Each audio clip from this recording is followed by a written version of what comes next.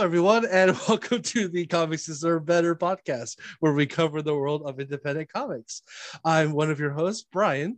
With me, as always, are the other two parts of the CDB crew, Carrie and Darcy. Hello. Hi. How are you both doing today? Fine-ish. I got marshmallows. Yeah, marshmallows are good. It's really hard to be sad if you're eating marshmallows. Yeah, I like it's That's one of accurate. those foods. That's definitely one of those foods. They're tasty. Never see a sad marshmallow. Well, except for the Stay Puft marshmallow, man. Maybe. I don't know. He seemed kind of angry more than sad. He was so happy, I thought. Yeah. Well, we do have a very nice and fluffy and sugary episode today, like a marshmallow. I tried there. I don't know if I succeeded. But there's a handy section. Yep. Yeah. All right. So we'll get into our main subject in a little bit, but as always, we'll start with just a tiny bit of news that we have. Not much today, actually. So first of all, Webtoon, which we have spoken about many times on this podcast, especially Darcy, they are collaborating with DC Comics, which is kind of a huge thing because Webtoon's kind of a place where a lot of smaller voices end up getting heard. So the fact that they're with a big two, partnering with a big two company means a lot for the platform. Yeah, I think this is I'm still not sure how I feel about this. I'm still not sure how I feel about this. Well, I could, as long as they don't take over, I think. Yeah, it was kind of, I don't think they're going to, the collaboration thing, I definitely don't want DC to buy them. It didn't seem like that's what was happening. I just don't want, I wasn't sure. Everything I read was, the information was incredibly new. I wasn't sure, this had to have been in talks for a while, so it definitely wasn't like a response to all the Substack things, something else they were doing to branch out. It kind of felt like, Marvel and DC have both been doing like manga sort of things recently. They've reached out to manga artists. They've done some more manga collaborations. So this is kind of like doing something in that vein, but another direction. They're definitely reaching out to other audiences. So this is a way to reach out to other audiences. And this is an independent side of things. And so it's smart to do.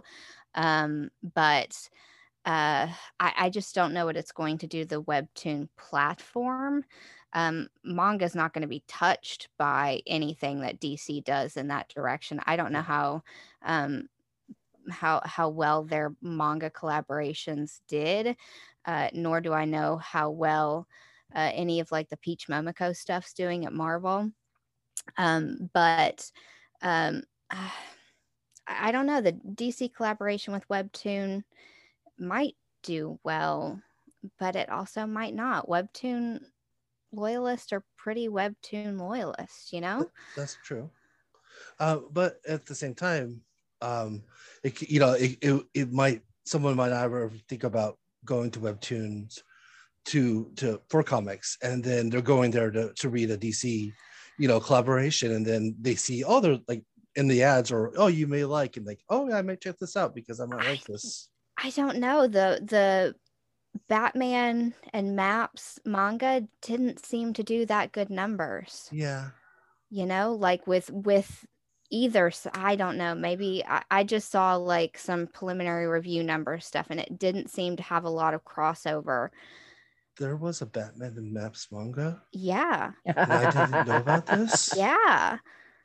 Oh, I'm gonna make I'm making a Gotham Academy reference in our main subject today too, and that has specifically to do with maps.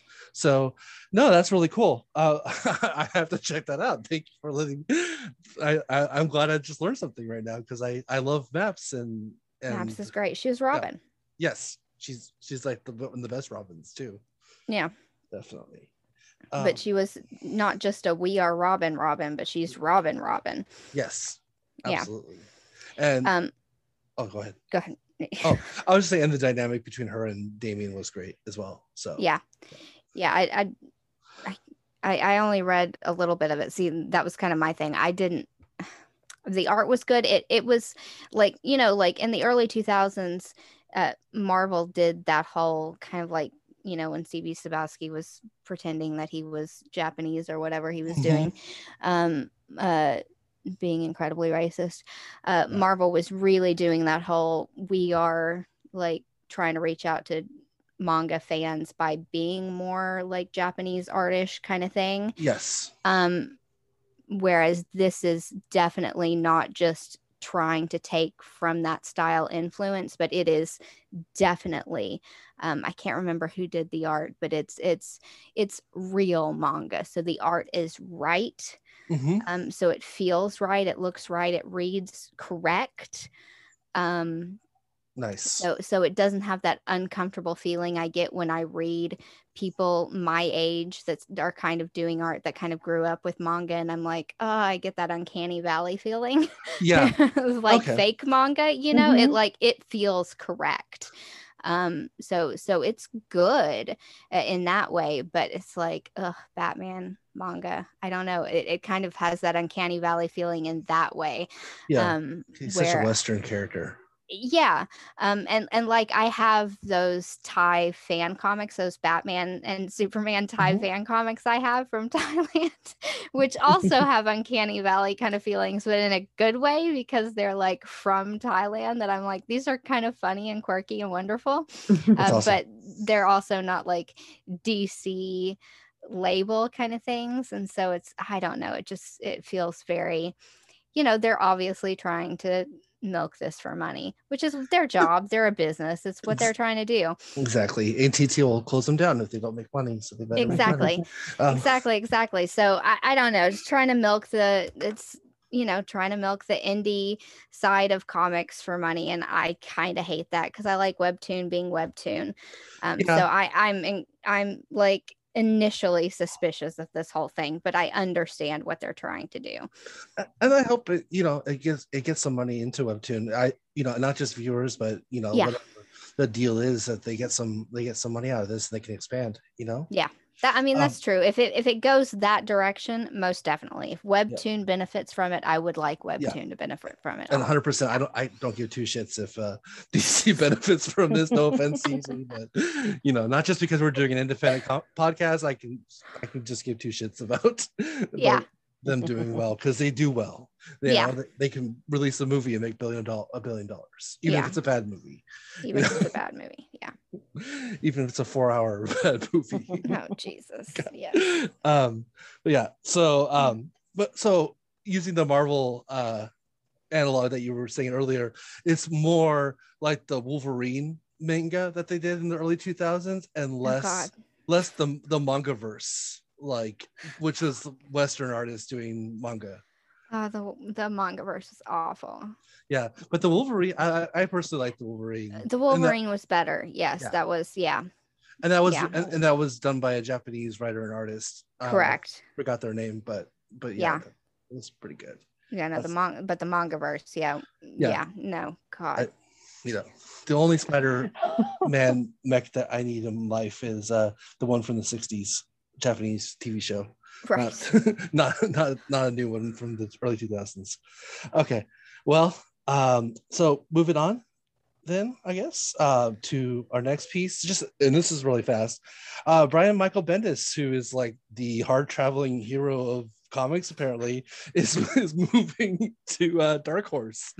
He's gone from independent and Oni stuff to Dark Horse. I'm sorry, he went to Image and then Marvel, obviously, and DC, and now he's at Dark Horse. And that also means that he's bringing his imprint along with himself. And so that means that if you want another copy of Powers, this will be the fourth publisher. Another copy. This will be the fourth publisher. I think that's a record. I wonder what the record is of the same book being published by different publishers.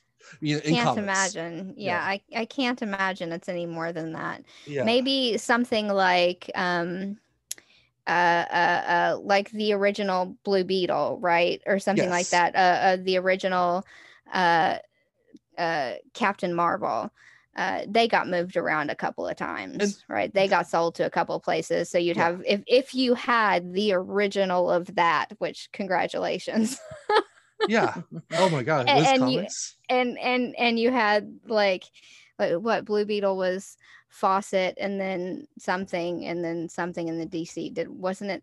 It was No, it would have just been 3. It was Fawcett and then somebody and then DC. the people who did the question. Oh my God. And all the Watchmen characters. What is the name of the company? I cannot remember. Something with an M, isn't it? Someone's yelling at their radio right now. Their phones. The phones. Oh my God. I almost What is said- that? Why I almost can't said I iPod. remember? We're both gonna feel really stupid. Who owned Blue Beetle? It's gonna say DC. Fox. Charleston. Charleston. Yeah. Charleston. Yes. Is it Charleston? It's called Carlton. Oh, Yeah. okay. Carlton. I said Charleston because I can't Yeah. read. Yeah. Fox. I thought it was Fawcett. Fox Comics. No, Fawcett was Shazam. Was Katamari. Shazam. Okay. Yeah, I'm getting them confused. So Fox, Charlton, and then DC, I guess. Yes. Was it before they were DC? No. before? This was an acquisition right before what's his name? Alan Moore wanted to use them. So this was like late 70s, early 80s. Okay. And So then that's only 3. yeah, that's only 3. So for and that's all of those also characters. that's also through acquisitions. This is like because he's Him moving. Yeah.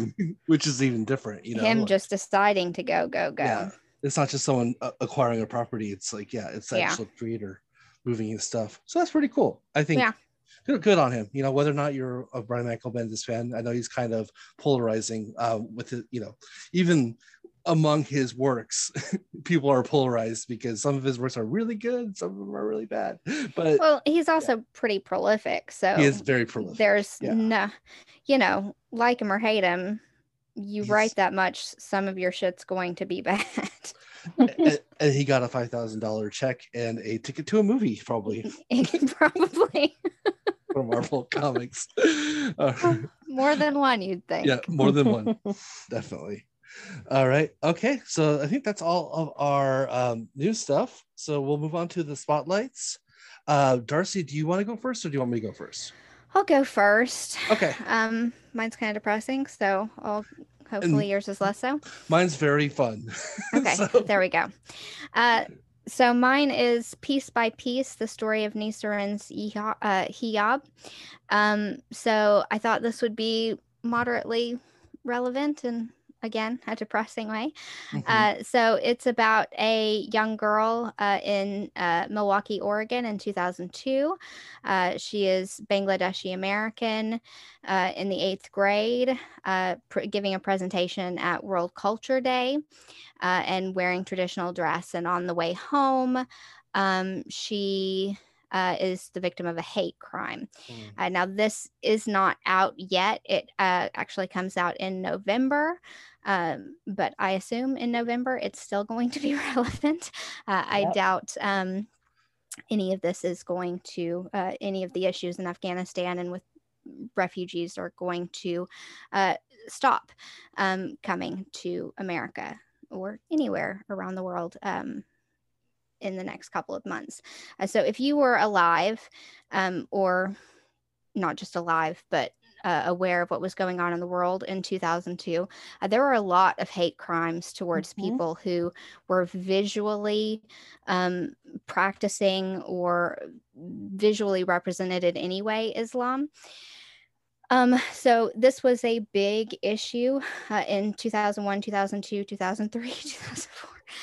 It maybe became a little bit less in recent years because we kind of started ignoring the wars because we were exhausted and because the mainstream media stopped reporting on it for various reasons. Exhaustion, Trump put a moratorium on it, a couple of things. But with it being back in the news and with an influx of refugees, probably this is going to come back into our kind of day-to-day lives. The Mhm. rise in hatred in general in our conversation, Proud Boys being Proud Boys kind of thing. Mhm. This is probably going to be an issue again. So it's something that needs to be a discussion. It's something we need to think about. And this is going to be a middle grade. It's not going to be, it is a middle grade graphic novel. So it kind of looks like a good way to have this conversation with kids. Mhm. She is Bangladeshi American, not like from, she's Mhm. Yeah. not Afghani. She's not she's not from Afghanistan. She is Bangladeshi American. So it's not, like a one-to-one issue. Mhm. But it has that conversation starter element to it. So I just thought it was something that could be relevant. It was definitely something that could be a bridging discussion from the period when this started to where we are now. And would be good for why it's not just one country or one issue Mhm. or one people. It's a traumatizing issue. It talks about trauma, it talks about family, it talks about religion. And the art looks really pretty, so that's always nice. Mhm. And yeah, since it's a middle grade book, it could be good for children.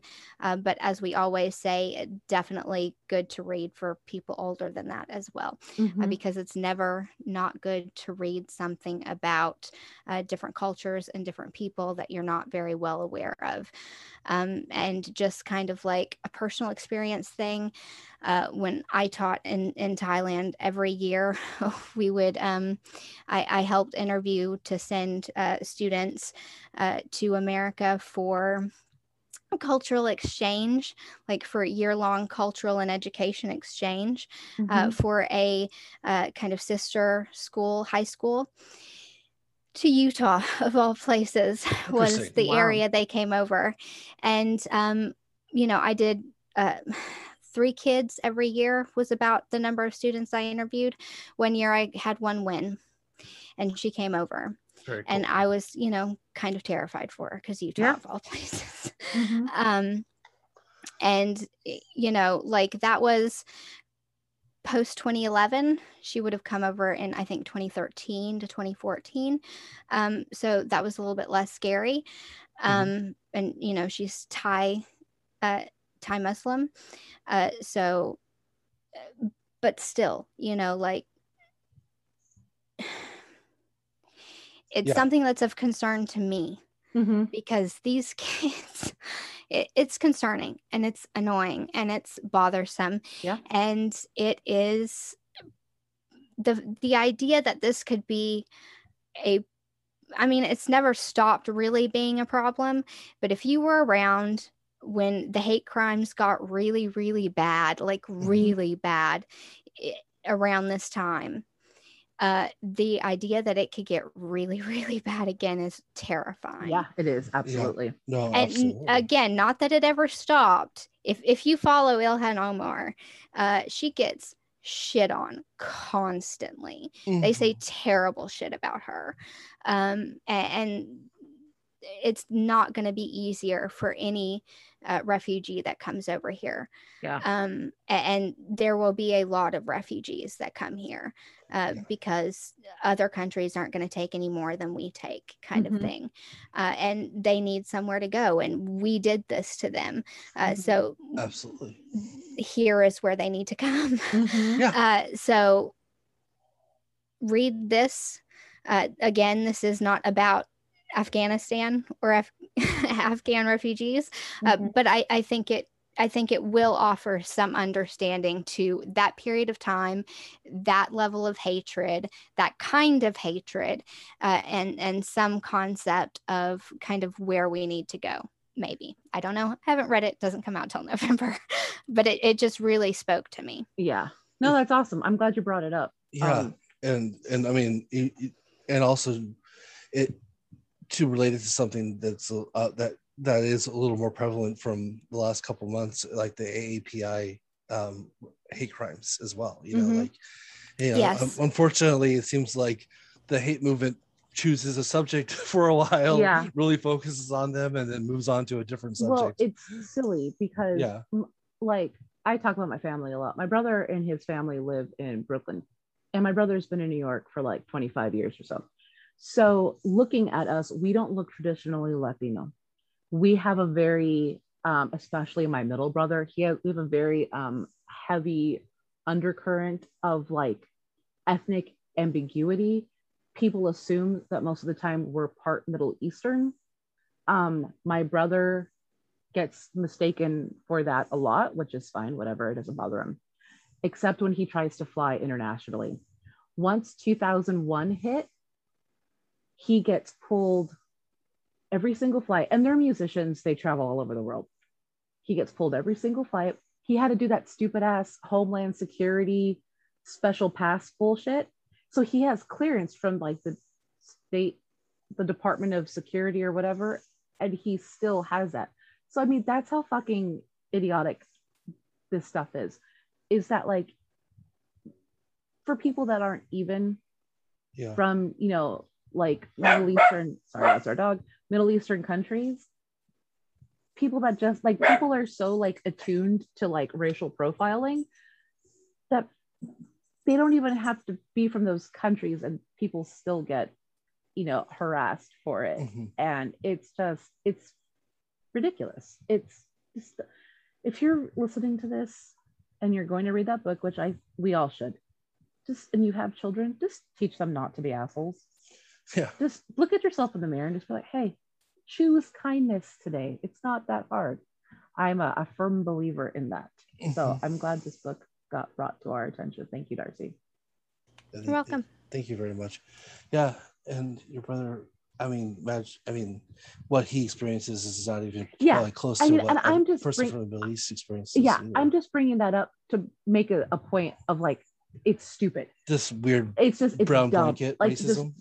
This brown blanket of people, like depending on the depth of brownness of your skin, you know, is how you get racially profiled by authority. But I mean, for the people that actually wear like religious garments or things like that, where they're more quote unquote identifiable, and the way that they're treated, a lot of this, I mean, like, it's nuts. Yeah, it's absolutely nuts, and my heart goes out to them. Definitely. So just be kind. Donate your airline miles, because you're not traveling, and the people coming over from Afghanistan can use them, because now commercial airliners are doing trips. Just to throw that out there. Definitely. It's a good idea. I haven't talked a lot this podcast, so I'm taking up space. Sorry. Oh, you are doing great. That's fine. No worries. You're here to talk. So, well, I think I'll move on to my choice. That's okay. So, actually, you probably, if you've been listening to multiple episodes, you probably know that I like campy stuff. I like fun, just, you know, like kind of corny, cheesy stuff. I currently have a Mystery Science Theater 3000 sticker on my car. You know, I just love schlock. I love fun, you know. And so my pick has to do with one of the reasons why I liked it is because of my love of camp. It's Killer Queens #1 by David Boer, Claudia Balboni, Henry Saxon, and Lucas Gattoni, published by Dark Horse. It's a 1950s style sci-fi comic. The first issue just came out. That's all that's come out so far. It came out last Wednesday, and but it's a 1950s style sci-fi, but it has kind of an LGBTQ twist to it. Alex and Max are former assassins who want to be freelance and possibly not kill anyone anymore, and but leaving their Assassin's Guild, they stole their boss's spaceship. And their boss happens to be a small monkey with a very nice haircut and a jetpack. And so the Beatty, the monkey, is now has made it his purpose to get his spaceship back. Meanwhile, Max and Alex are gallivanting around the universe trying to get jobs so that they can pay for stuff and and eat essentially. So they end up on a planet at the end of the first issue, but more or less it's a lot of fun. It's spacey, it's gay, it's extremely campy. Just love it. It's definitely something to check out. Exciting. And artwork is pretty cool too. It definitely has that retro tone. Yeah, definitely. So that's what I like about it too. And retro That's colors. Fun. Yeah, no, that's fun. Well, I think Carrie opted out today of doing a spotlight. Yeah, spotlight. I don't have anything in the works. I need to read Silver Coin number 5. Yes. And finish that. I'm sure there's things. I'm in the process of shopping for an e-reader that will satisfy my needs as a digital reader. It'll make it easier to read. So it make it easier for us to read, because we can't buy every goddamn book that we want, even though I'm trying. Yeah. I mean, lots of visits to Barnes and Noble and to various bookstores to buy things, which is going against my want and my need of getting an e-reader. But I used to use Kindle Fire a lot. Yeah. So that's the one that I'm probably going to. There's a Kindle Fire HD 10 that's supposed to be the best budget one for streaming and reading. So that's essentially all I want it for. Which is perfect. Yeah, my last one was an 8, I think. Well, that was a long time ago. And you can. I still have it. I just rarely use it. You can access Comixology on Amazon because it's Amazon, right? Yeah. And I can't. My prescription is, my eyes have gotten really bad, so I need 2 prescriptions, one for reading because I'm an old woman, and then one for seeing and driving. So I can't read on my phone. Like I do because I don't have an option, but then it's awful. So, throw out those suggestions. Whatever expands your want and love of comics, all for. Yeah. So, all right. Well, we're gonna go ahead and move on then to our main topic, which was Darcy's pick. I know if you guys pay attention to the way we do our picks, it should be my pick, but there was a scheduling issue. So next week will be my pick. Darcy stepped up, had a choice, and turned out to be, in my opinion, an excellent choice, which was Girl Haven by Lila Sturgis, Megan Carter, Joe McGill, and Sonia Sinek from Oni Press. So, Darcy, do you want to give us a quick rundown / why you picked this book for this week? Sure. Well, I picked it because you had a conflict. Yes, that was a big part of it. Stay tuned next week and you'll hear. And this had been on a list I had for a while, and I was like, holy crap, time crunch, and pulled this out. So very that good was choice. That inspired. I was just to say that inspired me, because like when I was thinking, oh, maybe I actually pick something really quick, I went blank. I couldn't think of like the 50 books I want to do for the podcast. So I'm actually now have a list on my phone of books. So if this ever happens again, I'll be like, I know what book I'm doing. Right. So it won't be as chaotic as it could have been this time. So, okay, go ahead. I'm sorry for interrupting. No problem.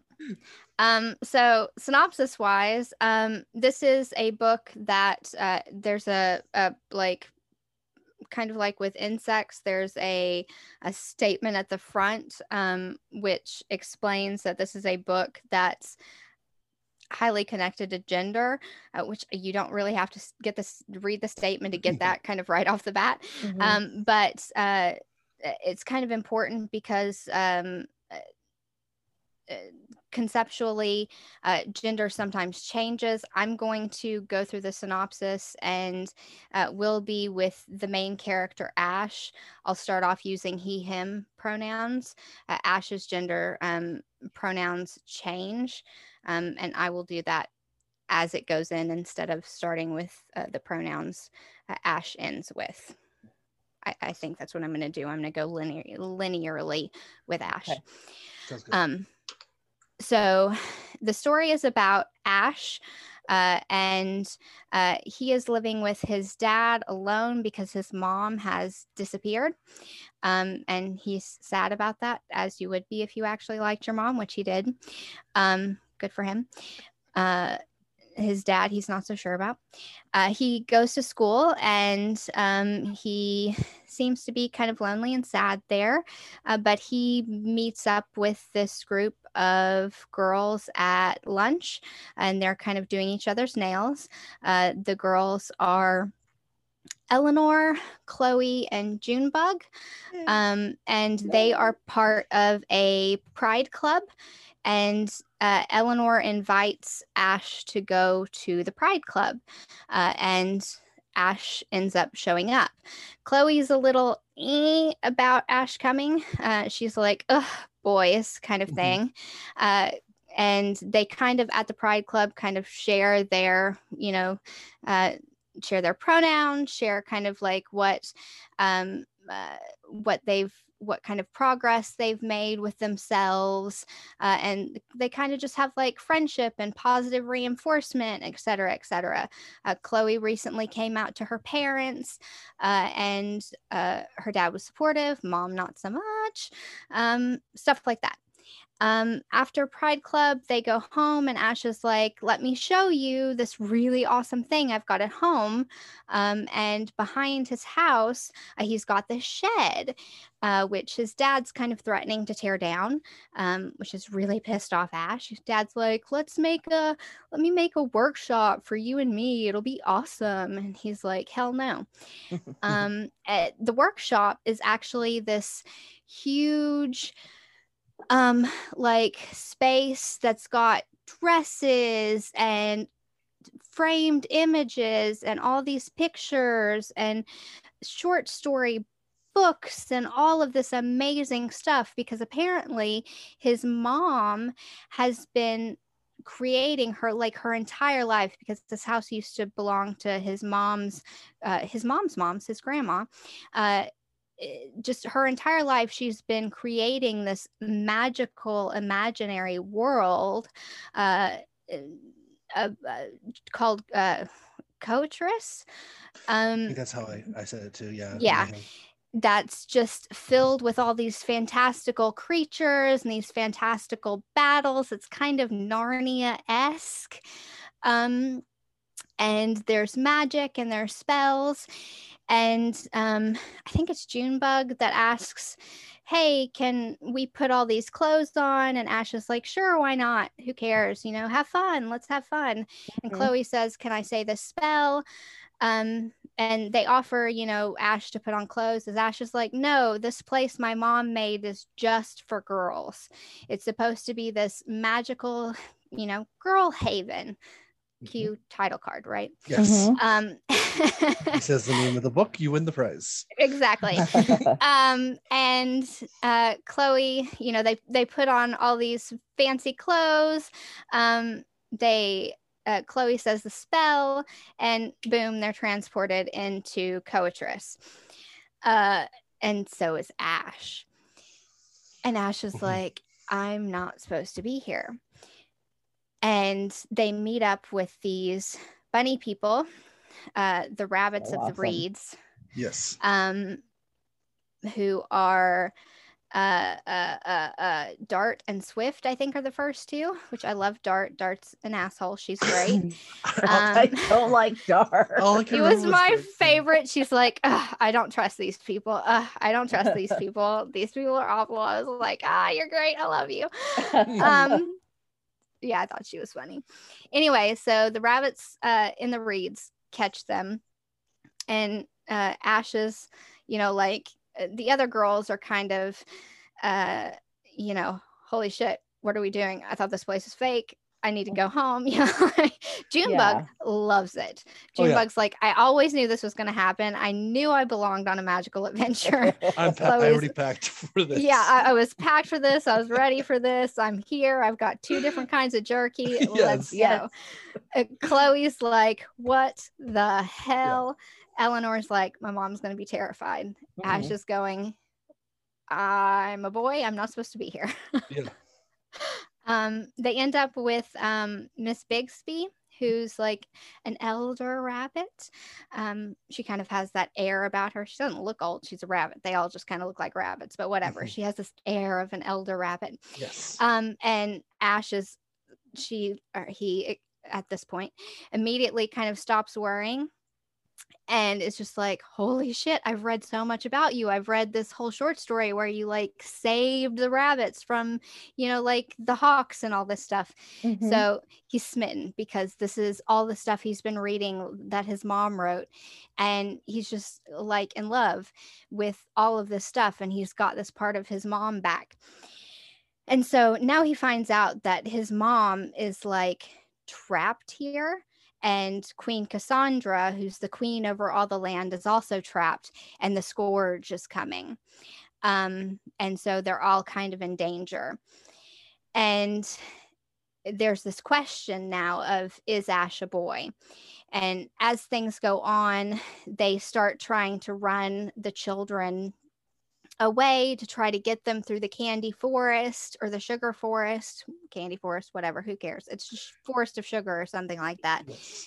Past the little tiny children who are terrifying, all this stuff. They're trying to get them away, to get them to try to meet the destiny that is saving Queen Cassandra. Mhm. And eventually they meet up with the scourge. And to this point, Ash is like told Eleanor he's kind of had this, he and Eleanor have kind of bonded a little bit closer than the rest of them, and he had this kind of secret in the corners talk with Eleanor, like, I've kind of always thought maybe I was a girl, maybe, but I've never really said it or owned up to it, but maybe. And maybe that's what this means. And Eleanor brought Ash a dress. But to this point, Ash hasn't put it on. And then they go through the candy forest. They find the babies, the creepy babies made of candy Aw. that feed They're you so parts of themselves. They were so cute. They were Okay. cannibals. It was terrifying. No, that's what I was gonna great. say. I just wanted to say, they were like, so you guys are cannibals, and then the one's like, no, we're not, and that was it. That was like the only. Yeah, it's like, yes, you are. You eat each other. It's horrifying. I just love the fact that it was just like, that's the only explanation of why they were not cannibals was no, we're not. So- Yeah, no, it was horrifying. They were adorable, but they're horrifying. And then the scourge shows up, and it's boys, teenage boys. Mhm.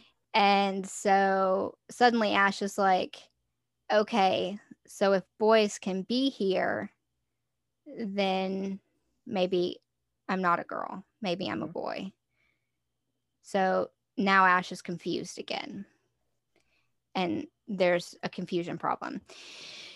And so the boys think Ash is their king, because suddenly there's a human boy, not just a hive mind boy. There's a boy here. Holy crap, our king. And so Ash plays king to try to protect his girlfriends, and says, take me to your castle. Let's go. No, these girls, they're not my friends. They're my servants. Chloe does not take well to that. No. She is like, the hell are you talking about? Yeah, not too happy to play along.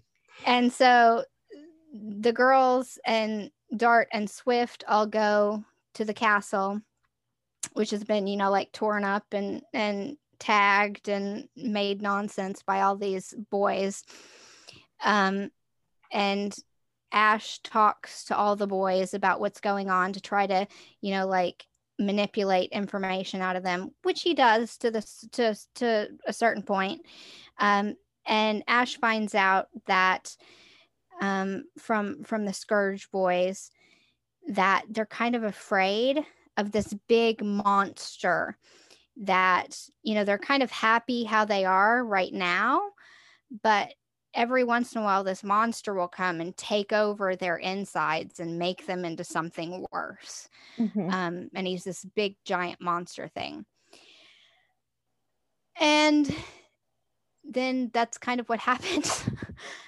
The big giant monster thing comes, and it's a man. that takes them over and is like, we have to be men.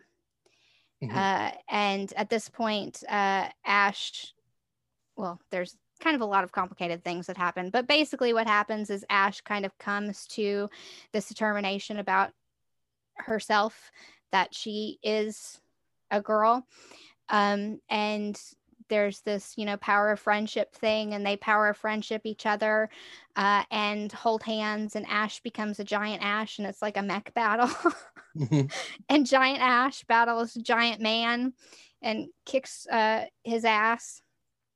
At some point, Queen Cassandra was met, but I'm not sure when that was. That might be afterwards. I don't care. I think it was before. Was it before she became big? Yes. Anyway, who cares? Yeah. It was important. It was an important conversation. Ash's mom is actually really dead. Ash's mom did create this place. It was important, but whatever.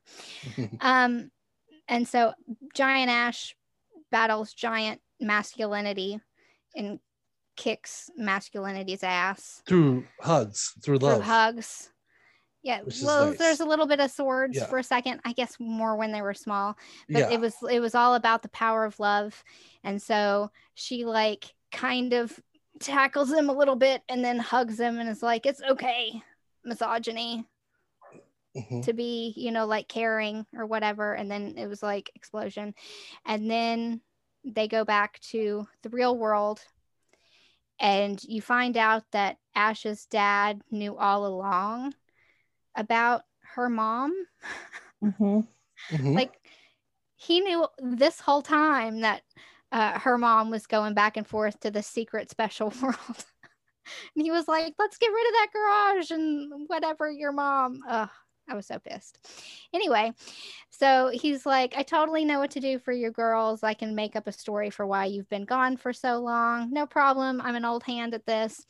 And so then you go back to the Pride meeting at school, and they introduce themselves by their pronouns again, and Junebug's now trialing they, them, and they're still great friends. And then they get this message from a talking bird that they need to go back to save somebody. I can't remember who's in danger. I think just Kotris in general. Yeah, they just say they just need to go back to save the kingdom. Yes. And Junebug's super excited about it. Definitely. And also, I you might have mentioned it, but then Ash is using she, her. Yeah. As well. And at the end. So yeah. So very cool. I definitely enjoyed it personally. I think I really liked it a lot. I thought it was really good. Me too. It's obviously, I didn't say that at the beginning, it is also like a middle grade age book, so it's all laid out fairly simply. About to hiccup. I didn't do it. Okay. It's all laid out and very, it's like gender's laid out very easy to understand. The like separation gender, there's at the very end, like the back matter is a very easy to understand, very easy to comprehend differentiation between gender and sex and sexuality. So like if you've ever had some issue like trying to break out what the difference between those things are, it is very, very easy to understand in that one page. So giving this to somebody younger or somebody who's having problems understanding that concept or those concepts, it's a good book for that. Yeah, that's what Brian and I had talked about. We thought it was really good just even for like older family members who like don't understand those concepts. It's really thoughtfully written. It's really entertaining. The artwork's great. I liked it. I liked how they talked about masculinity. I liked how they talked about femininity, and these concepts of gender and all these things. I actually, when the dad said that he knew, you could tell, like, I mean, and this is just my opinion, like in the book, he says that he because Ash is like, what, you knew? Like you Ash is about to tell her dad that mom that mom is dead. And so dad is like, oh, I know. And Ash is kind of dumbfounded. And dad says, well, when she didn't come back after a few days, I kind of just knew. And so, you know, I told Brian earlier, I wish that we would record kind of like my off the cuff remarks more about the book, like as we talk about what we're going to discuss later when we record, because I feel like I say them better earlier in the day. So bear with me. But like, I told Brian that what I thought about that particular part of the book was that when dad is ready to get rid of mom's things and Ash has, you know, their freak out, dad's already processed mom's death. Mm. So it's a little easier for dad to move on than it is for Ash. Ash thinks mom could possibly come home.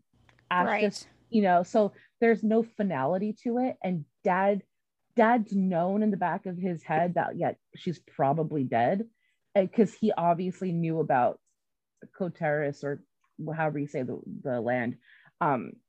So he's had time to process what he believes is her death.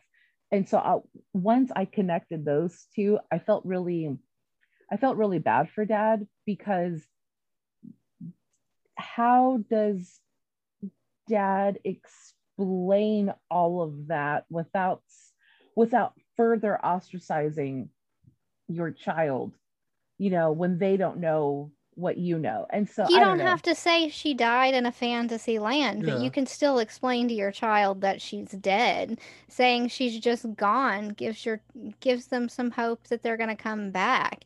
And just tossing out her stuff is really callous. And saying that let's just tear down that workshop, you know, that's like all Ash has of his mom at Yeah, that point. I get it. I was furious. I was so angry. I think when you first read the first part, and then you're just like, where the fuck is this coming from with the dad? Yeah. But then when you read the back, when you finish the book, and you kind of learn more about what dad's already gone through with mom, I'm a little bit more empathetic to dad. I was like, okay, less sympathetic oh, that's interesting. because he had all the answers and he didn't give anything to Ash. The thing is he thought he had all the answers. Ash confirmed them. Yeah, because maybe she wasn't, maybe he was wrong. Yeah, he could have been wrong. But if he was wrong, why was he throwing that stuff out? Because at some point you have to stop grieving. But he didn't let Ash stop grieving, because he didn't give any kind of answers to Ash. Yeah, but I mean, I don't know. I just no one's perfect when it comes to grieving, you know? I think grief is different for everyone. And I think people grieve differently. And I think that I think for some people do. I don't disagree that people do grieve differently, but as a parent, you have to acknowledge the way your child is grieving too. Mm-hmm. And I think the way he was grieving was selfish, trying to get rid of everything, because he was taking stuff away from his child that Ash was obviously holding attached to be precious. Yeah. And also, but in that same vein, this is also the stuff that got his wife killed. I would want to not the stuff in the bedroom. But in a way it is, because not the stuff in the bedroom, the stuff in the clothes? Workshop. Like the stuff in the bedroom? Not in the bedroom, but no, I'm just saying, like, the stuff in the workshop, definitely. I would associate that with her getting her killed, because it was her stuff and it was her imagination. But that wasn't the first stuff he was throwing away. No. But I mean, yeah. I don't know. I was a lot more empathetic to dad at the end of the book than I was at the beginning, just because of how, I mean, I don't know. I personally I thought it was really interesting that it was almost like there was two dads in this story, as the same person, because in the beginning he seems very, very like thoughtless and callous, and then at the end he's like, oh, I like your dress, you know, like he's super cool and progressive. It's like, oh yeah, like it was almost like there was two different characters written for the same character. Well, the only way I saw that was I kind of saw Giant Monster in Koteris as dad.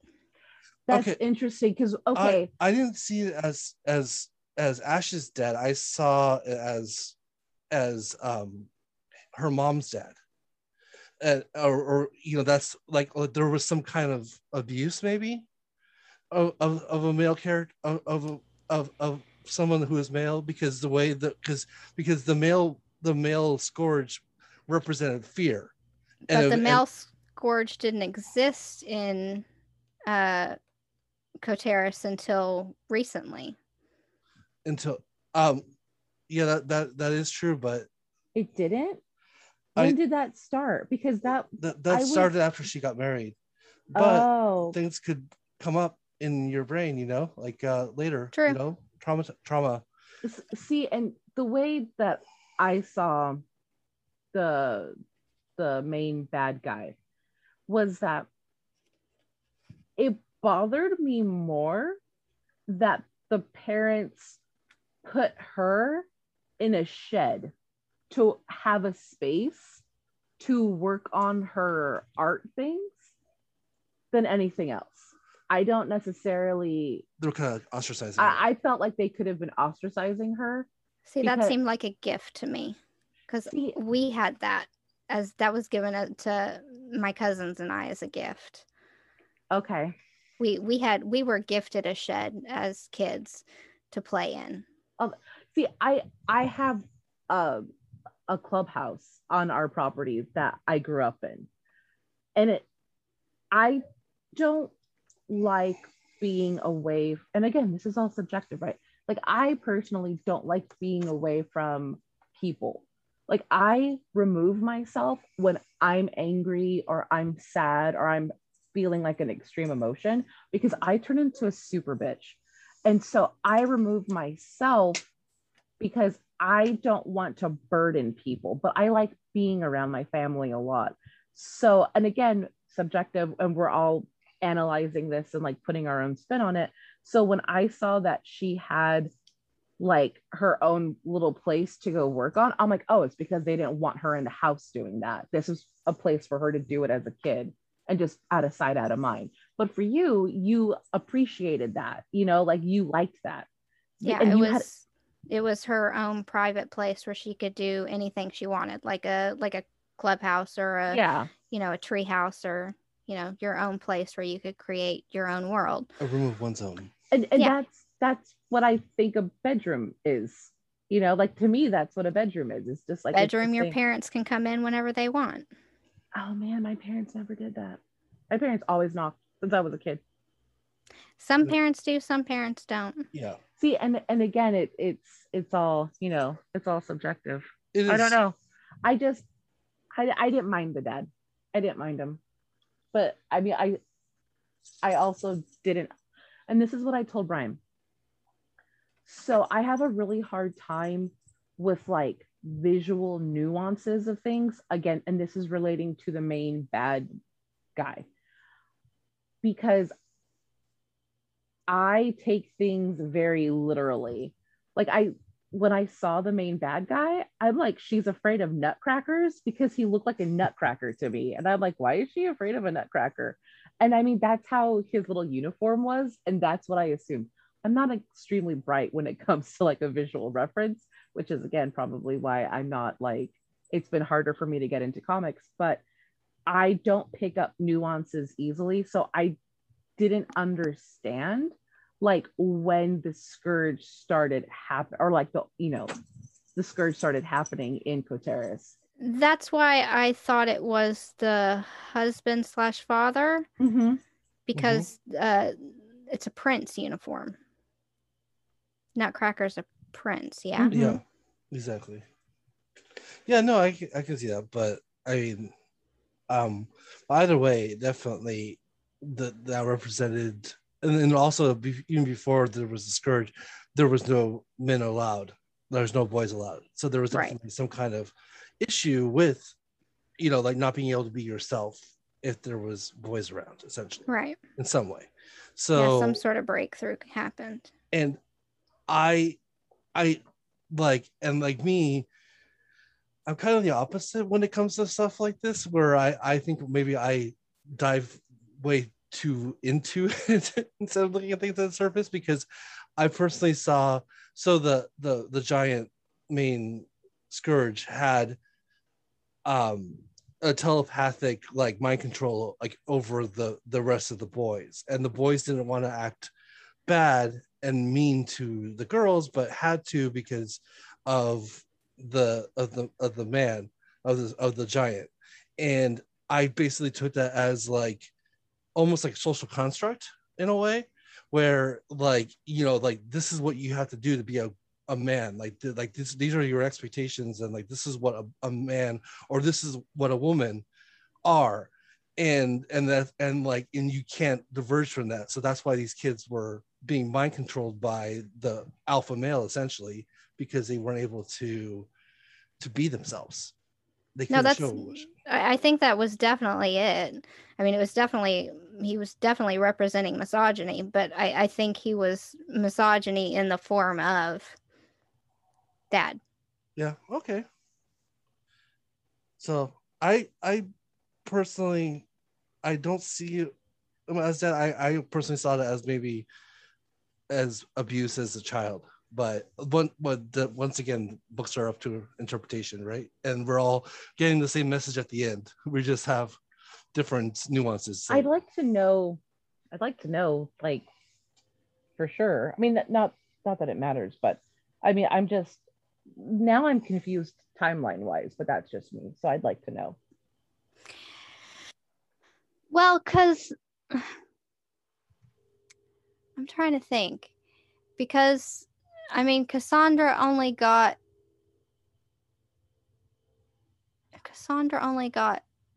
and Kristen only got locked up that last time she went in, which Ash would have been teenager.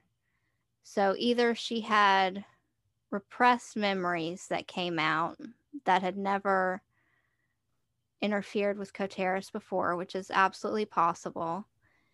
And the other thing is, if she had only started writing about misogyny at the end, and if she wrote it into the story and got trapped, that she was finally okay, if she had a son and only a son, and maybe wanted a daughter, and she had created this haven for little girls and could not bring a little girl into this haven with her, and was trying to find a way to write little boys into it, but it went wrong. Yeah. Because she had all of this experience throughout her life with misogyny. She didn't write past college. No, but she returned to the place, like in her head. She returned. She was returning to the place. Oh, okay. And considering this concept of like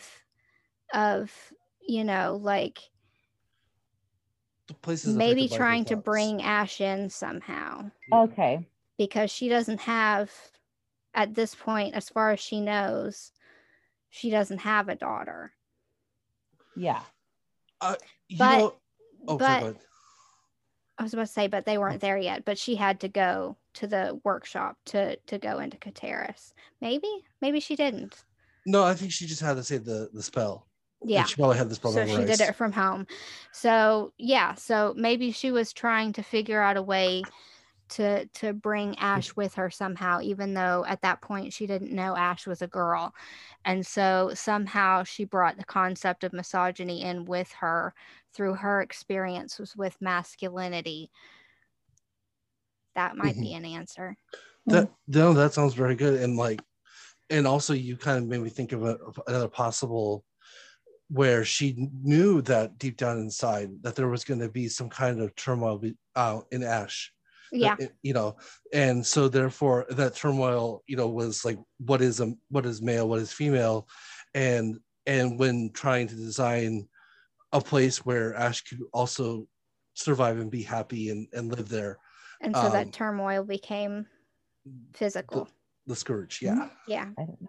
So maybe, I mean, Very but you know what though, interesting. Darcy, on your case, and like on your side about the dad / husband, when they're like, oh, like you never went with mom, and then he's like, I was never invited, but it sounds like to me that maybe he wasn't invited because he wasn't invited. You know what I mean? Like it wasn't just because he was male. It was because it sounds like to me that the way the old magic, as what they call the rules that the mom created, she could have changed them. Yeah, exactly. And she did in a way because there was boys allowed. Right. Yeah. So maybe she was trying to make a way for Ash and something. Yeah. That could be an answer. Yeah. I really liked Junebug's character. Yeah. I loved Junebug. Yeah. So Junebug to me, Junebug was like the highlight in my opinion as well. And Junebug to me was very much like Ripley from Lumberjanes and also Maps from Gotham Academy, as I said earlier. It was very much that character, and I love that character. That type of character is like the best part of like any book that they're in. I agree. I liked them all. I really liked Chloe. I really liked Eleanor. They were all kind of fun in their own way. It's one of those like, you know, like group stories where you can kind of fit yourself into one of them, or you can fit yourself, little parts of yourselves into all of them kind of thing. But Dart was my favorite. Yeah, Dart was, and that's the thing too, is that like all the characters, however you identify yourself, you know, like they were all relatable, very relatable characters, you know. And I think that's really key to the story too, is that, you know, like just because you think of yourself as a boy doesn't mean you don't have, you know, things that relate to girl traits in quotation marks. Yeah. You know, the way society looks at gender. And I think one of the things I liked the best in the story, or one of the comments I liked the best that I think I might steal, is that comment on gender. I might have to go back and reference it so I say it correctly, but all of humanity, do you think that it would only like 2 books on all of these shelves kind of thing, the way they described it? Yes. I thought that was really well put. I thought just the way that humanity was explained and described and all of that, I thought it was really well done. I liked it. Yeah. Oh, yeah, no, totally. Really like, good. Yeah, like if it was just 2 shelves, then they would break. Yeah. So yeah. And I like the Scary Nets, by the way. We haven't mentioned them yet. Scary Nets were awesome. That was kind of a cool little interlude where it was a bunch of little horror puppets. That was fun. Yes. And I liked how the mummy, everyone's introducing themselves, and the mummy is like, like, and they don't even say what the mummy's name is. Like, they just move on to the Bride of Frankenstein and says what her name is, and that was it. Like, it was kind of like a Kenny situation from South Park, even though I don't really like that show. Right. But it was kind of like that, you know. But yeah, and so yeah, there was a bunch of little fun characters. Like the horses were really cool. Yeah, all the mares, the grass people. The grass people, yeah. And yeah, very, very. It's a short book, but there was so much like diversity and like in the characters and stuff. It was just a lot of fun. And, it was very Narnia-esque, kind of like the Secrets of Nim kind of thing. Mm-hmm. Yeah, it there was a lot of creativity in it. Mm-hmm. Yeah, and the thing is too is that they're, even though there's so much diversity in these characters, they're all women, like in a show. It's like, there's a whole bunch of different types of girls out there, not just one. You just because you're X doesn't mean you have to be this and this. You could be anything you want to be, which I think is pretty cool. And so the use of bunnies as the greatest warriors, I had a revelation when Carrie and I were talking earlier, and I wanted to say it. I think bunnies in general are thought, like soft and docile and like, fluffy and harmless. And in a way, gender stereotypes are women sometimes, especially a few decades ago, or women thought that way, and it turns out that these characters that are considered, that you would normally consider being harmless, are like the fiercest warriors of Girlhaven. And I thought that was kind of a message as well, where saying that, like, don't judge a book by its cover, just because, once again, just because society says we're supposed to be this way doesn't mean we have to be. There's also they're used quite a bit in a couple of different, like, fighting fiction. I mean, like, what am I thinking about? Was it like Redwall? Like, oh, those are mice. No, Red. Yeah. I'm thinking of Usagi no Jimbo. Yes. Which I love Usagi. So there's a World War II comic that features rabbits in place of people, and I can't think of it. Yes, it'll probably come to me after, but that's pretty good. It's kind of, they're not like, fighting battle. It's kind of like, like they're strong and but it happens more than you'd think, like this concept of like the perseverance of rabbits. I don't know, Watership Down, is that what you're thinking of? No, it's not Watership Down, okay. But yes, Watership Down too. Yeah. But no, this is it's on Comixology has it. It's really, the art's amazing. I don't know why I'm able to think of this right now. I totally recommend whenever. No, Secret of NIMH's also mice. Oh, sorry. I don't know the difference. Secret of NIMH is was an actual psychological science experiment called NIMH that lasted for like decades. It's horrifying. Look it up. There's like podcasts about it. It's like the worst thing that ever happened. That's really frightening. It's terrifying. God, it's such a good comic. I think it's on Comixology Unlimited too. Oh my gosh, why can't I think of this? Anyway, it'll probably come to me later. But if it does, I'll put it in the notes. Yes, there we go. Anyway, no, it's a really, it's not an uncommon thing. I think because rabbits are, like, I don't know, they're like surprisingly tough animals, even though they are kind of fluffy. They're like surprisingly badass rabbits. They can survive a lot of shit, even though they can also die just of being scared. I don't know. Rabbits are cool. Let's see. No, absolutely. I agree completely. And I think rabbits are cool pets as well. I never had one, but one of my best friends growing up had a bunch of rabbits. So they're good, quiet, fun animal to have around the house that will poop and eat everything. But gross.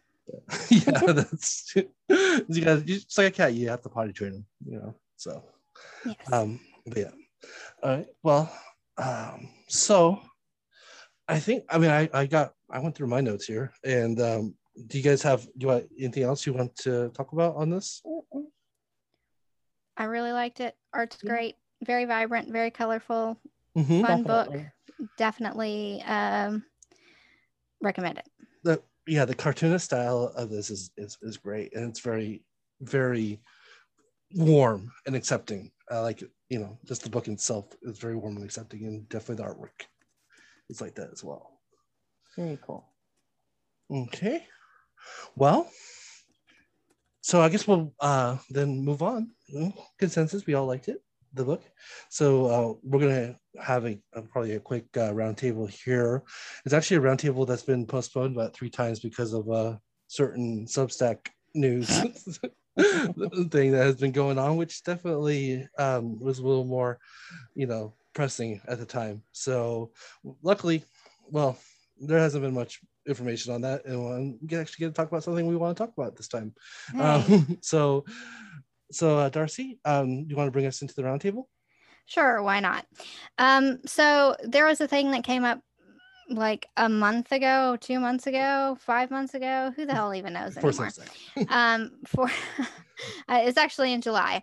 Yes. Where Sal from Comic Pop, if you guys follow his YouTube channel, or his Twitter, he posted this picture that from a comic book shop that had a thing on top of the back issues bin that said, due to the nature of the speculators market, we reserve the right to check and reprice any and all back issues according to current going value. And like some people had different opinions of that, some people did not. There was also a post also during July from Josh Trujillo that said, a childhood friend asked me for a comic I wrote, and I said sure. Then he asked me to get it slabbed and graded first. Oh my gosh. I kind of thought it was hilariously sad. It's like telling someone make it out to eBay, like oh my god. So around the same time I was buying a gift for that child that's in my life now. And I went to, excuse me, I went to I'm constantly looking for, I buy digitally, but a couple of years ago, it feels like it now. No, it was actually a couple of years ago. Good Lord. Last time I went to a Comic-Con in 2019, I decided I would buy Winter Soldier, the Rod Reyes Winter Soldier, in actual physical issues because I loved that series. I can find 1, 3, 4, and 5. You cannot find 2. You know why? It's where RJ kind of debuts. Oh, that's the Rod Reyes series. That was a really good series. It's a great series. Yes.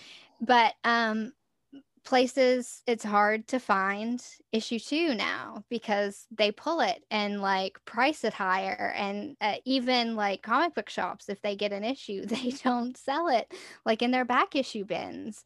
They sell it on eBay at a higher price because they hold it. Places are hold it. People are holding it because it's the first appearance of this character, and it's a pain in the ass to me. So Brian and I are children of the 90s comics era. We read then. We are, we are children of that era. So we weren't betting our comic or our college, funds on comics at that time. We weren't of that mindset. At least I wasn't. I wasn't either. Okay. I wasn't that financially savvy or that financially get me through college. Right. I wasn't making that kind of financial leap at that time. Not because I was smart, but because I wasn't thinking that way. I would like to think I would have been that smart, but hey. But because, I'm of that mindset now, because I lived through that, I kind of look at the way some people are looking at comics and do this kind of speculation that's happening, this kind of heavy-handed speculation I see of holding back issues, of repricing. They'll price something one way and change the price at the drop of a hat, as being really, literally manipulative, but emotionally manipulative, annoying as hell. I go into a comic book shop and everything is bagged and boarded, they're afraid you'll breathe on it. And it's everything. It's not just issues that look like they may be worth $5 trillion in the future, it's YA books because they're afraid children are going to get, their grubby fingers on shit. Mhm. And where you go to, like, again, Barnes and Noble, and these books are out there unbagged, unboarded, and kids can look at them and maybe actually buy them. Which goes back into old conversations where, Mhm. like, where a kid's going to go and actually buy a book, maybe where they can actually touch and look at a book. Mhm. And I have problems with all of this, obviously. Maybe comics should be for fucking reading. Mhm. But that's just my opinion. Brian, Carrie, go for it. Well, yeah, I mean, and also to bring Carrie more into this conversation too, just like think of anything, like the collector's market versus what you want, Well, I mean, like, I didn't. Okay, so my childhood extent of comics was getting the Barbie comics and the Disney movie adaptation comics from my local Circle K when I was like between the ages of 7 and 10. Like, Mhm. that's it. So when Superman dies, spoiler alert, Yep. there was a comic, I remember. I'm sure. Okay, so my dad went out and bought like 5 copies of it Mhm. because he's like, Superman's my dad, who doesn't Was know trying to put you through college. Yeah. jack shit about comics. Yeah. And he was like, he bought a ton of them and I still have like bagged and boarded Yeah. Good for you. It's comics. the issue with the It's black the and red. flag. Yeah, the flag. The Superman cape as a flag. Yeah, and it's and all so tattered. like, Yeah. I mean, a little Mexican man, God bless him. Oh, But like, no, he wasn't the only one, baby. It has No, not. that's but I mean, yeah. But I mean, like, I don't understand why now. Okay, let me pull back. I do understand why people want their shit to be worth something that they can sell it for oodles of money more than Yes. what they paid for on the secondhand market. Mm. I get it. I sell old clothes on Poshmark or things I never wore because I need to recoup some of that fucking cash I spent. Thanks, COVID. But at the same time, things that are meant to be consumable, like books, should be like available for people. And how, like, that Brian showed me the picture of the thing that says we reserve the right to blah blah blah blah blah. Yes. Fuck Yeah. that guy. Fuck him. Because you're in the business for the wrong reason if that's your stance on it now. I understand times are tough. Owning your own business is hard. You need money, blah, blah, blah. But you're essentially screwing the people that will be able to buy from you. Mhm. And then you are gonna not do well in your business because now these people cannot afford what you're selling. Like in Darcy's case, like with the Winter Soldier, there will be people out there like, oh, we want to pick up this series, but I can't pick up issue 2. I'm not going to pick up the series. Yeah, there you go. Like I'm not going to pick up the cheaper books either because I can't buy the whole series. So like I totally like I don't understand why. I mean, I don't get it.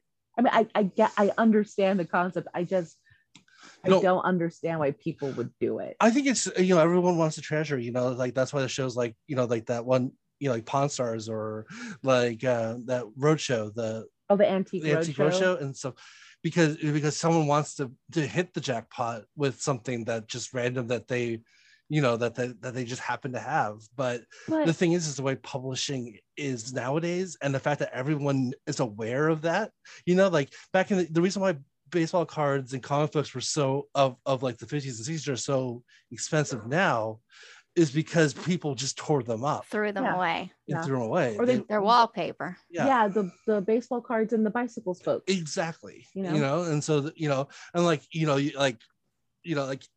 and Mike Trout is one of the greatest baseball players of all time, and he just became, he's a recent player, and his card is never going to be as much money as like a Honus Wagner card, or like a card of someone who you never really even think of as a baseball player, like because it's the modern era. Think of Honus Wagner as a baseball player.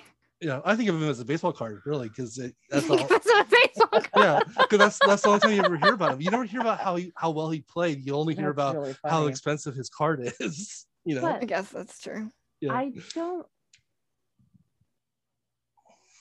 I want to know, and I think this speaks more to like consumerism and capitalism, Mm-hmm. because I want to know when. Okay, I'm not gonna lie, I fucking love shopping. Yeah. I mean, it's bad. We're American. Who doesn't? I love shopping but too. I replace it as like, I really should be in more therapy and less shopping. I know that would really help. I can't afford therapy. I can afford shopping. But like, I want to know when that switched for so many people, that like that idea of hitting it big, like The how jackpot. that's like a more realistic idea than it was maybe like 25-30 years ago. Or is it like it's always been this way, it's just we hear about it more now because of like media and like social media, and we're able to like kind of consume that news more easily and readily than we were like 30 years ago? Like I feel like this stuff is more prevalent now than it was like back when I was a kid. And I was, except for the 3 years that I blocked out emotionally, I was pretty aware as a kid. So Oh, sorry. No, go ahead. No, I think you're right. I think it's definitely more prevalent. And I think it has to do with like the disposability of what we have. Exactly. Maybe not so much with comics because they want you to keep them. But like the disposability of clothes and stuff like that. They want you to buy, like fast fashion, stuff like that. You mentioned the Antiques Roadshow. Like one of the big things with Antiques Roadshow was like it was stuff you already had.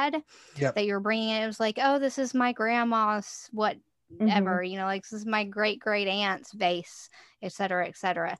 Like now people like go out looking for that shit, and I can't say anything. I bought a pen the other day, but you know, like once upon a time, it's like you're bringing in stuff that like was left to you, but like it's like almost like house flipping. Like people are going out and buying these houses on the cheap, flipping them and selling them for a ton of shit. That's kind of what like the speculation market seems like to me. You're going out and buying this cheap shit and flipping it on eBay. No, I think that's a great analogy. And it's we're making it kind of disposable. It's like get it, get rid of it, get it, get rid of it, get it, get rid of it. But Exactly. it's people talk about, oh, manga's doing so well, and I don't think it's so much about the stories. I think it's about where value is. And I think so many people don't value comics for the stories. There's such a huge speculation market in comics, in Western comics, that just does not exist in manga that I can see. I don't see that in manga. Like they still make those manga books out of like newspaper paper. That shit is made to be thrown away.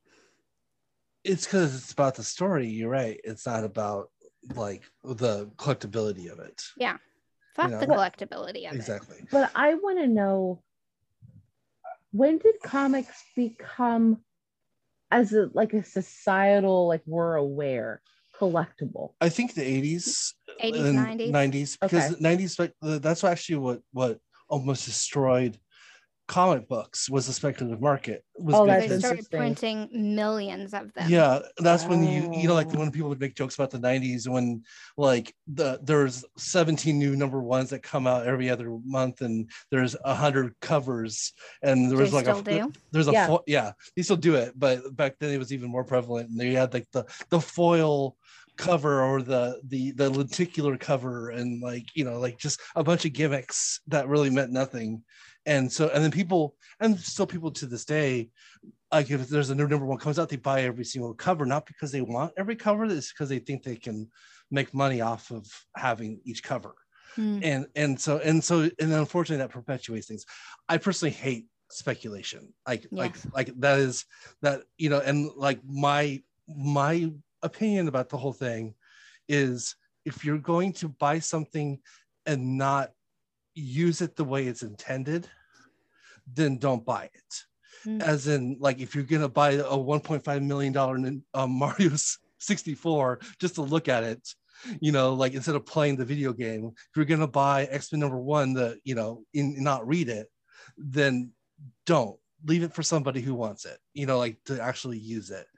Now, last year when I was buying art, I bought a graded comic. I bought Teen Titans, Darwin Cook, and it's in the graded, like the case, and I didn't. But the thing is that I didn't buy it to resell it. I bought it because it's Darwin Cook, and it's the cover. The cover is great, and if they made a poster of the cover, then I would have bought the poster. But they don't make a poster of it, so I bought the comic literally to hang on my wall because it's one of my favorite covers of all time. It's the Teen Titans are a rock band. But in that same vein, we got it right after Darwin passed, and so Brian paid a shit ton of money, more than he would have had liked to have paid for it. I spent like $50, for a $4 comic. So yeah. I mean, COVID made us do crazy retail therapy. And I bought a bunch of amiibos.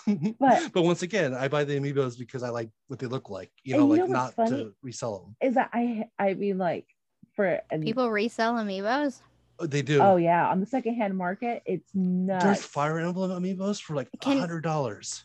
Can you use them multiple times? Yes. Oh yes, you can. Okay. It's not like a special code or anything. Yeah, you can use them however many times. And for me, it's because Nintendo sucks at getting merchandise out, and that's really the best. And they short ship. That's like the best version of like Nintendo merchandise I can display on my and we have like a special cabinet for it and everything. Yeah, we're fucking nerds. But like, definitely. I find if you want to gamble and try to make a fast buck, play the fucking lotto. Yeah. Go play a penny machine.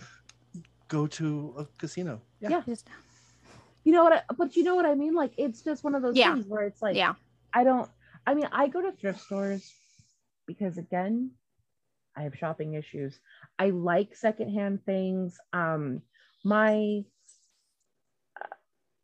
One set of my family, my grandparents, didn't have enough to hand down anything super special, and the other side of my grandparents, all of that's being kept by another family member because he has grief issues, like we were talking about before.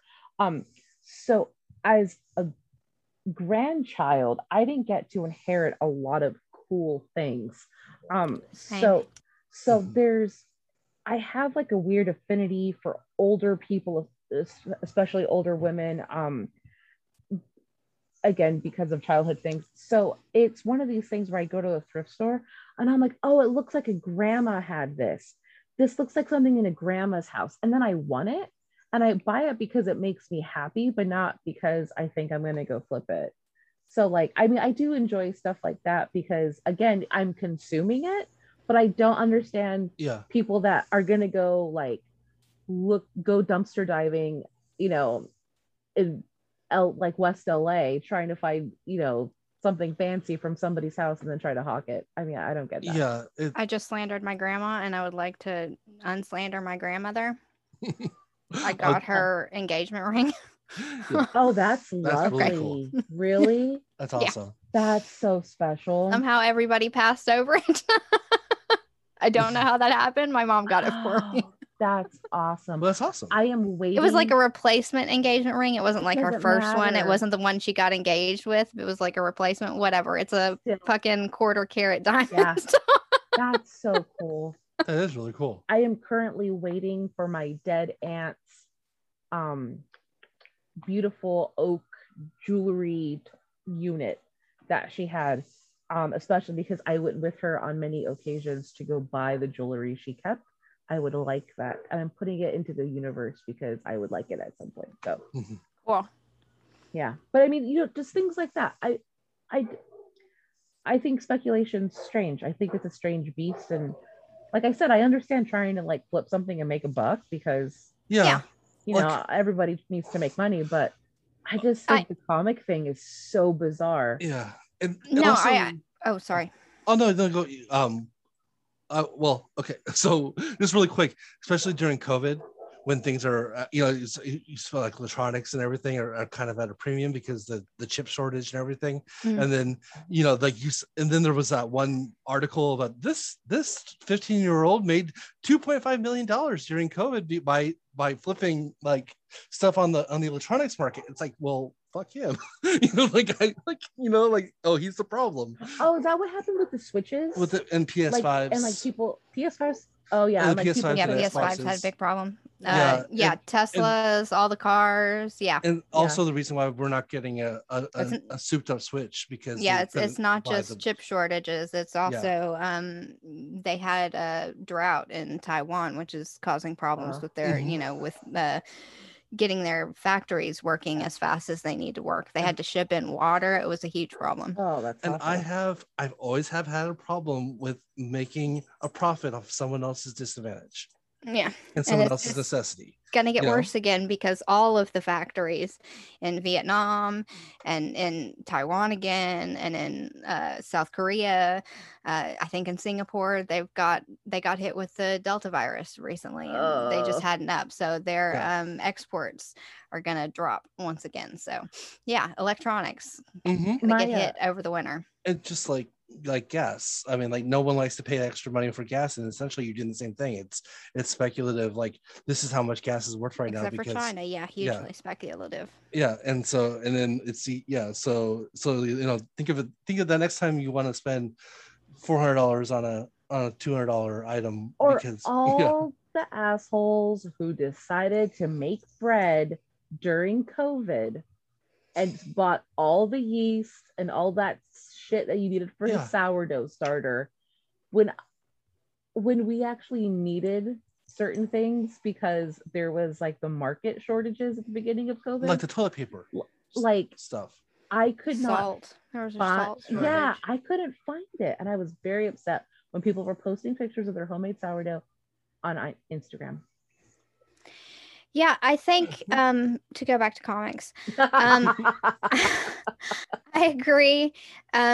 There's an making money on what you buy, flipping stuff. I get conceptually, yes, but doing it right off the bat at the retail level, is very, very frustrating to me because why are you a shop in the first place? Don't want to sell at retail prices, don't be a retail shop. Exactly. If you want to sell above retail prices, be a resale store. Having those back issue boxes, I guess the back issue boxes aren't retail price, obviously, but not selling at your marked price is such a bullshit thing to do. It's so frustrating. It's so disingenuous. I just and pulling things and not putting things out, and this concept people have of pre-speculation, and most importantly to me, not letting people touch fucking books. Yeah, their books. How you're gonna want to read them, and like how are you gonna get? Because like the thing is, too, cover art doesn't really designate how it's gonna look inside. And a lot of them aren't the same cover artists, interior artists. Not. Even if there is, sometimes they spend 2 weeks on the cover, and then they spend a day on the entire rest of the issue. Like even if it's the same artist, you'll get different quality sometimes. And so it's like because of deadlines and everything. But I mean, I know I agree. And the thing is too is that once again, I'd rather have Marvel release 10 other books instead of having 10 different covers. Yes. Like of something. I know it's not. It's not the same thing, but yes. And like but effectively, maybe those 10 covers could go towards 3 other books that they could put on the shelves. Or maybe they could, instead of paying, cover artists get good money. I know. I was talking to Stephanie Hahn, and she was talking about how much like money she made doing cover art, and like how much, I can't remember, it must have been DC. I can't remember. I think it was. I think she did a big. She did a lot of DC cover art. Yeah. Yeah, she probably makes more doing that than she did for even just doing dye. Exactly. Yeah. Like I think this was before This had to have Yeah. been before because this was at Singapore. And like they make really good money doing cover art as opposed to interiors, like on a page by page basis. Mhm. And so like I get why you want to do that, but Mhm. pay Yeah, them more money for interiors. exactly. I Don't do totally 5 trillion covers. Mhm. yeah, because like Peach Momoko and Ryan Gonzalez are two good examples of that too, where they basically just do covers and like Peach right now has the X-Men Demon Days series. Yeah. It's gorgeous. I want her to do more interior work because it's Yeah. so beautiful. You Yeah. know, and sitting like I would love to like a weird Lisa Frank like colored Ryan Gonzalez like art inside a comic too, not just on the cover, so Yeah. be great. But yeah, if they don't make it worth it No. for the pay, why not just do a dozen covers instead over the course of a year? Exactly. I mean, I get why they do it, but Yeah. then like why am I gonna buy 20 billion covers? And that's Mhm. why I usually just use variant covers as wallpaper on my phone. Yeah. Same. Yeah, because those make the best wallpapers. But yeah, and every once in a while, there'll be one that comes out like the Teen Titans one, where I want it to hang on my wall. But I'm purposely not going. If it's going to be more money, I'm going to go the cheaper route and just pick up the regular issue. Now, if every variant cover is the same amount of money and it's not speculative, then if I like a cover more, one cover, I'll obviously buy it. Like the recent DC Pride book had the Jen Bartel, Harley, and Ivy cover on it, and like that was the same price as the regular one. I'm like, I'm getting this, like not to resell it, but because it's such a beautiful cover, Yeah. So now with indie books, it's a little bit different. I think I don't think people focus so much on reselling indie books in that way. No. This is mainly something you see with Marvel and DC, but hey, I think it's a problem for all comics. I think indie books do hit the speculative market if there is a movie or TV show that's big in the zeitgeist. Or if it's one of those creators. Yeah, exactly. One of those big creators. Because like there's a Lemire book coming out in September that has Brian's already crying. Oh yeah, yeah, because Lemire equals sadness. And like I didn't even know it was a Lemire book, and I read the description. I'm like, this sounds like a Lemire book, and I'm like, oh, it is. But I forgot the name of the title. But it has like 15 covers, and it's an image book. And Why? It's like, yeah. Well, that's like the Descender had, and so did Ascender. Like all of those had like 5 trillion covers. Even though the Ascender, the last issue variant cover by Jeff Lemire with the Descender number 50 on it, that was an awesome cover. Like anyone would want a cover that wasn't by Dustin Nguyen. Yeah, honestly, that's true. Who would? Why does anybody get a variant cover for anything when the original Dustin Nguyen is perfect? Exactly. People are stupid. It's just like the Demon Days has variant covers for not Peach Momoko, and I'm like, no, thank you. Like, I'm good. So yeah, I even bought Marvel manga cards because they were drawn by her. Oh, Makes God. Yeah, he bought those. Yeah. I was really annoyed. A Beta Ray Bill. I got a Beta Ray Bill drawn by Peach Momoko on it. There were a lot of fucking COVID purchases that we were both like, you bought this shit to each other when we would open the packages. It was a rough ride last year. Hey, we kept the economy going in a way, I guess, right? Bought an RV. I mean, that's something I bought a car. Yeah. Yeah, I bought a used car. I bought a Fire Emblem amiibo. That was like $100. Fuck yeah, I bought a giant Galactus pop that I'm looking at right now that I had no room for. I mean, like, okay, so my dad's a collector. He collects antique Edison machine, like phonograph machines. Cool. And so he turned one of the extra bedrooms in our home into like his little museum. My dad is also a woodworker and an electrician, so he's fixed up his room the way he likes it, and it's pretty awesome. Mm-hmm. Well, there's also, to bring this kind of full circle, there's also a huge speculation market for what he collects, because he's in the age group that does most of the collecting, and they have the most money to spend on this hobby. So my dad like pays attention to little auctions, he goes to little like conventions and blah blah blah. So he has a few machines that I guess are worth quite a bit of money. And my mom was like, sweet, we need to do some work around the house. Let's sell them. And my dad's like, oh, no, no, no, no, no, no. I buy them not to resell, but because I love them. And this is like something that I'm going to use like until I die. And which I find very interesting that it's, again, speculation on different things, but that there are people who just like to collect. And yeah, that's the way it should be. That's how fountain pens are. Like there's a big segment of the community that are, I'm going to spend significant amounts of money, people, because this is about class and I've got to spend $800, $1,000 on every pin. Like there's that segment. Wow. There's the I have to buy them for as super cheap and shitty as possible, refurb and sell them, the flipping people. And then there's me. There's the I buy cheap pins because I like using them people. And so yeah, fountain pen groups are kind of like, yeah, kind of that same thing. Fountain pens are a weird collector's item.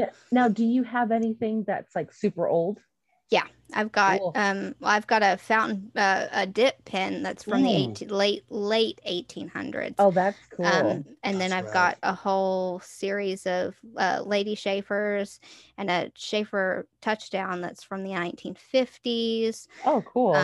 So I've got a couple of those. I've got like five, 6 of those. Got a Sailor Chilana that's from the 70s. Got a couple of 50s, 60s, 70s pens. That's cool. So I want to get into collecting arcade cabinets. And I finally decided to make the plunge to hear Carrie's excitement on this. Yeah, I heard it. Yeah. And I finally decided to take the plunge and like try to find groups in Southern California that sell them. And I found a group. It was great. But the first article on that group was like, why this is the worst time to get into buying arcade cabinets, because of like, once again, because of electronics and everything. And it's like, and because also the TVs that most of them use are CRT TVs, and those are now becoming ultra rare. So It's like any kind of repair is a lot of money. And I'm like, oh yeah, Brian did a good job. You just chose you got to kind of learn how to do that yourself, and plus getting the parts. Yeah. So I really just want a Galaga machine, and hopefully it'll work. Because I think that might sate my want to be a collector of these things, but we'll see. As once Carrie is very, I just want to travel to different states to go thrift store shopping, because everybody has different shit. We've got good ones here. I know. So I really, really, really want to go to Texas. I just really hate flying. Flying's no bueno. Take a train. Yes. Did I ever tell you that I took a train when Brian was living out there? I took a 37.5-hour train ride to Houston from LA, got sick. Lady got sexually harassed behind me, and we had to like fend off her asshole that was like going after her. That's horrifying. It was Coach, man. It was rough. Yeah. I saw some shit that I really... last train I took was from here to San Antonio, and it was fantastic. I love train How long was that train ride? It's like 6-7 hours. Oh, that's a beautiful train ride. That's a nice length. It's just long enough to be like, oh, this is fun, but not too long to where you're like, I need to poop on the train, or like I need to eat several times. It's a 5-hour train ride from here to San Diego. Yeah, and that's a nice coastal trip as well. So I really want to go there. That's pretty cool. I want to go to Texas. We have a Buc-ee's mug in our bathroom as our toothbrush holder right now, because I went to a Buc-ee's when I was out there, and I absolutely loved it. He didn't buy me the tie-dye Buc-ee's t-shirt, and I'm still so pissed about that. I'll try to remember to get you one next time I go, which will be like, months and months away, but it's pretty far away from me, but and if I remember next time I go to one, anywhere where I can buy fun souvenirs and barbecue, that's all right by me. I just want to go. So, all right. Well, I think we've gone off the rails a little bit here. Just a bit. Any kind of final thoughts you guys want to add, or? I found my comic, my bunny thank you. comic. Oh, It has nothing to do with World War II. Okay. It has bunnies and other animals. There's fox, but it's Wild's End, First Light, and cool. it takes place in like 1930. One of them's a war veteran, and it's like sci-fi, like Lovecraftian apparently. Cool. It's an Cool. adaptation of like At the Mountains of Madness or some Oh, shit. I don't know. nice. That one's Cool. weird. That's a good story. I've read it and it doesn't make any sense to me. I don't No. remember the shit at all. Anyway, it's all on Comixology Unlimited. I don't remember any of it from the synopsis, but hey, it's got a bunny and it's a badass bunny. Buddy. And it's Dan Abnett. I like Dan Abnett. That's Yeah. interesting. Yeah. Okay. Yeah, no, yeah, that looks really cool. No, yeah, and I literally Googled Rabbit World War II, and guess what movie came up? Jojo Watership Rabbit. Down. Oh, No, Jojo and- Rabbit. Yes. Yeah. And so that's all that came up was Taika Waititi as Hitler.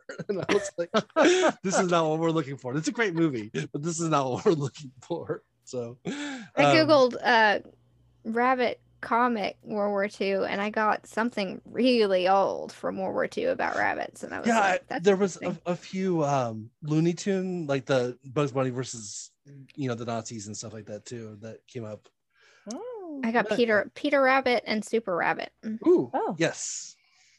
I remember there was something significant about Super Rabbit too. I'm trying to remember what it was. There's something very historically significant about Super Rabbit, but I can't remember what it is. So It's really racist. yeah, but there is some kind of historical significance to that, and I can't remember what it is. And it probably has to do with racism. But yeah, so that's probably why I forgot. Okay, so before I get to our last part here, do you guys have any other things you just want to talk about, add, or before we get to the ending here? No, I want to go thrift store shopping now. That's all that speculation talk got Mhm. me. Go. I want a PS5 eventually. We'll see if that happens. Okay. All right. So you guys were supposed to vamp a little bit so I can get to my script here. Oh. I'm just starting. I'm here now. I'm good. Okay. Okay. So we reached the end of our show. Thank you to everyone listening to our show. Email us any questions or comments at comicsarebetter@gmail.com. Instagram, Twitter, CDBpod. Website, comicsarebetter.wordpress.com, which now that I'm feeling better, I'm going to actually revamp very, very soon. I know I keep saying that and words don't mean anything. I'm actually going to do it though. But don't forget to follow, rate, and tell a friend about our podcast. And Darcy, where can we find you? I am at books_serial on Twitter, booksandcereal.wordpress.com, and I have been retweeting the Visible Women hashtag. So, Ooh. cool women doing cool art stuff. Cool. So that's what's going on with me right now. Awesome. That sounds really cool. Well, I'm not doing anything online right now. But my Twitter is Brygen2814 _ and then Instagram is Brygen_CB. If you want to get a hold of Carrie, you can get a hold through that as well, or through the website. And so for Darcy and Carrie, I'm Brian, and this has been the Comics Are Better podcast. And remember, as always, comics are better and everyone deserves comics, even if they cost a lot of money because they're speculative. Those damn speculators. All right. Have a good night.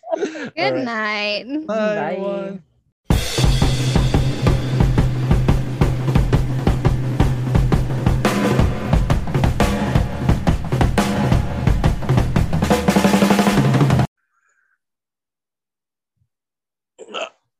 Sorry. Okay. I'll just edit this part out. All right. Ready? Okay. Awesome. Hello, everyone. And whoa.